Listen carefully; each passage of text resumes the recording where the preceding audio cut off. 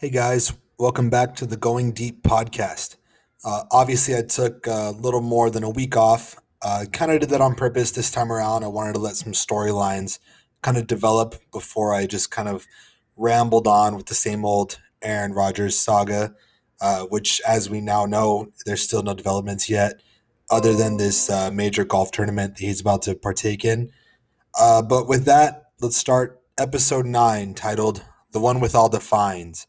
Obviously, I'm talking about the fines that a few teams incurred. But before we get into the fines, I just want to get into some nitty gritty today after the 4th of July weekend we just had. Hope everyone listening did have a good 4th of July. Luckily, no NFL players that we know of right now blew up their hand like Jason Pierre Paul did a few years ago. But unfortunately, there was a Canadian hockey player that actually died as a result of a firework this last weekend. So I mean that's pretty terrible. But so far, no NFL players. But again, back to football, back to the nitty gritty here. Trevor Lawrence, the prodigal son of this year's draft, the quote unquote next Andrew Luck by all college prospects and anybody that's been watching college football for the last 4 years, signed his rookie deal today. It's worth 36.8 million. It's a 4 year deal with a standard 5th year option. I believe there was some language in there. Well, I think it's a fully guaranteed 36.8 with a huge signing bonus of like 22 million, something crazy like that up front. So, I mean, good for him. Hopefully, he can lead the Jaguars out of the slumps and maybe to the playoffs like Andrew Luck did with the Colts years ago.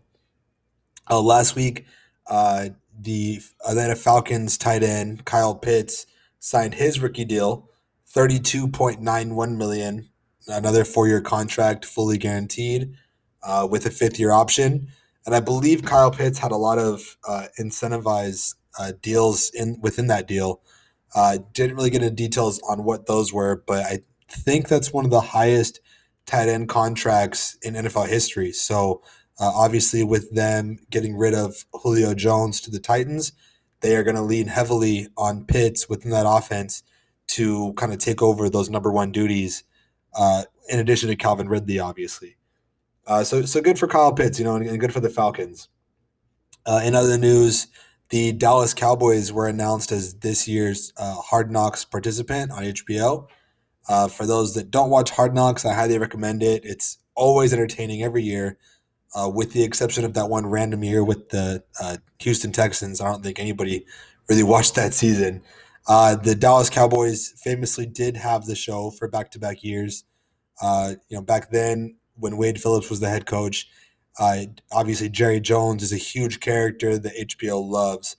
So we'll see some storylines. I'm sure to be focused a lot on Dak Prescott's leg and his rehab going into this season and everything else.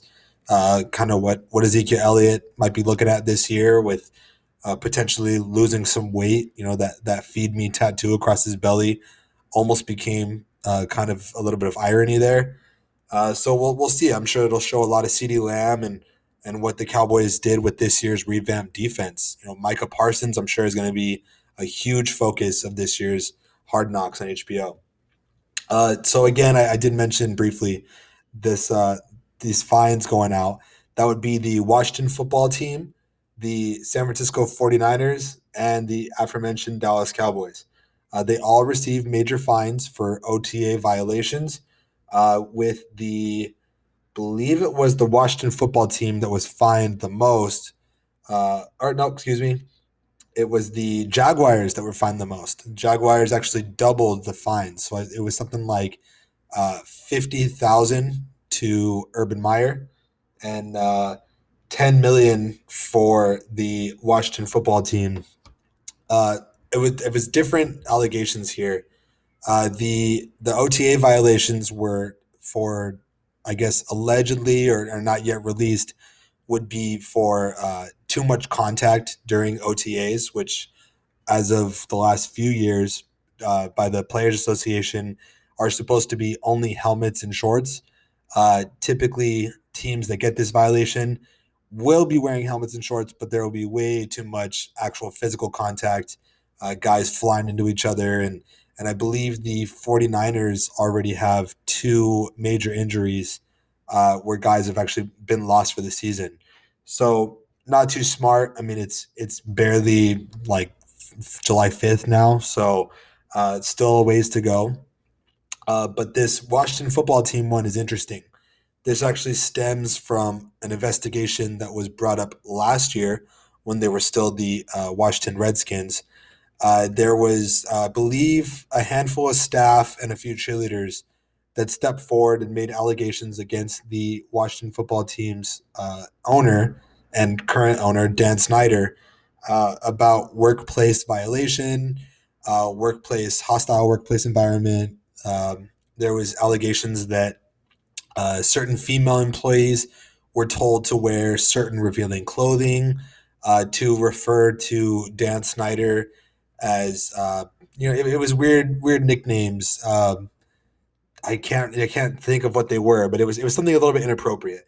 And there was allegations that while they were on staircases while wearing these skirts, male employees were actually looking up under these girls' skirts. They were told to partake in certain overnight activities, I guess you could say, to certain executives and just a lot of kind of weird 1980s Wolf of Wall Street type activities that shouldn't really be in the workplace, obviously, now. So, as a result of this investigation, the NFL, uh, I guess, unpopularly fined Dan Snyder 10 million, and which apparently he's worth like a few billion actually. So 10 million is kind of chump change to him. And all they had asked him to do was, instead of selling the team, was to hand all the duties over to his wife. I don't remember what her name was. I didn't write that one down, but uh, it's one of those weird kind of cronyisms kind of deals. Uh, this kind of reminds me of the Ray Rice situation a few years ago, which, if you've been following NFL, like I guess since then, he famously knocked out his fiance in an elevator, obviously. But the storyline when it came out, it wasn't heavily edited at the time. They said the words "knocked out fiance" and dragged across the floor. But it wasn't until 3 days later, when the video surfaced, that the NFL was forced to take real action. I believe the first punishment was like a 2 game suspension and some money, uh, which obviously is unacceptable with something as serious as that. So, something in this situation with the Washington football team, which again is an awful name, but with the Washington football team and this workplace allegations and everything else, this isn't something that's new. This is something that's been uh, alleged for several years now. If you've been following the NFL, you've probably heard Dan Snyder brought up more than a few times. There was a lot of racial remarks. There was a lot of sexist remarks, and now it just kind of came to a head. So to only receive this $10 million fine, I think for most people, 10 million is life changing money. But as I said before, as someone that's an actual billionaire, that's a slap on the wrist. So it's going to be really interesting to see what the public outcry and I guess cancel culture now can kind of do to make that a heftier punishment going forward. It's a step in the right direction, but it's almost kind of strange that the Carolina Panthers owner just a few years ago was forced to sell the team for racial remarks. Yet Dan Snyder remains very much involved, as I believe his wife is now considered a co-CEO. Uh, which, what does that actually mean? I don't know. So it's something to monitor going forward. The good news is we're only a few weeks out from training camp, and a few guys that have reached out to me. Yes, I will get way more in depth with actual football now that we'll have some. It will no longer be just a storyline format. I'll actually get into a lot more guests, hopefully, a lot more debates. I will have a fantasy segment going forward. A lot of game picks, with point spreads and everything else. So if you guys are into gambling by any means, whether it be gambling with Vegas apps or in Vegas, or just with your buddies at like a work pool or something.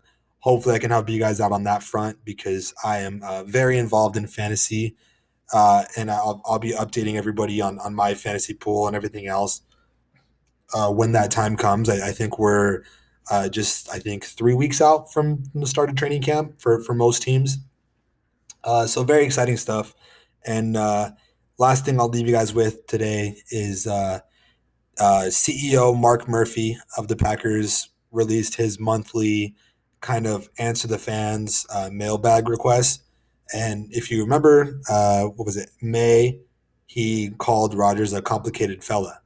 And it ate up storylines and it ate up headlines, and everyone's, oh my God, he's going to start something with Rodgers. And Rodgers wore this I'm offended t shirt. This time, Mark Murphy didn't bring up Rodgers at all. Rather, he said that he is looking forward to Lambeau having full capacity. He's looking forward to having fans go to training camp. The Packers have long had a tradition where players will ride fans' bikes, mostly little kids, into training camp, while the little kid who owns the bike will jog alongside them. It's a really cool tradition because you'll see 6'5", 350 pounders riding like a little tricycle. It's pretty comical, but they're gonna bring that back, which is really exciting. So some people are looking into this, saying, "Oh, Mark Murphy avoiding the Rodgers headline is a juicy storyline and it's drama." I think it's the opposite. I think Mark Murphy realizes we're only a few weeks away from training camp, and no news is good news at this point when it comes to Rodgers. Maybe he will show up, and a lot of people think that he will. Going into 2022 is a different story, but for 2021 at least, let's cross that bridge when we get there. So for that, guys, that's I'm gonna leave you with that this week. Next week, I will try not to take more than 7 days to record this next podcast. But like I said, in 3 weeks or so, when training camp starts, I will be extremely consistent. I will have more guests. As always, hit me on Twitter at Mark Brieskis. That's with 3 E's, and use the hashtag Going Deep Podcast. Hit me with your questions. I mean, any topics you guys may have, any scenarios you guys want to cover. If you want to debate, I always love debating, especially when it's a team that is within the Packers division or the Chargers division, because I am a fan of both, obviously.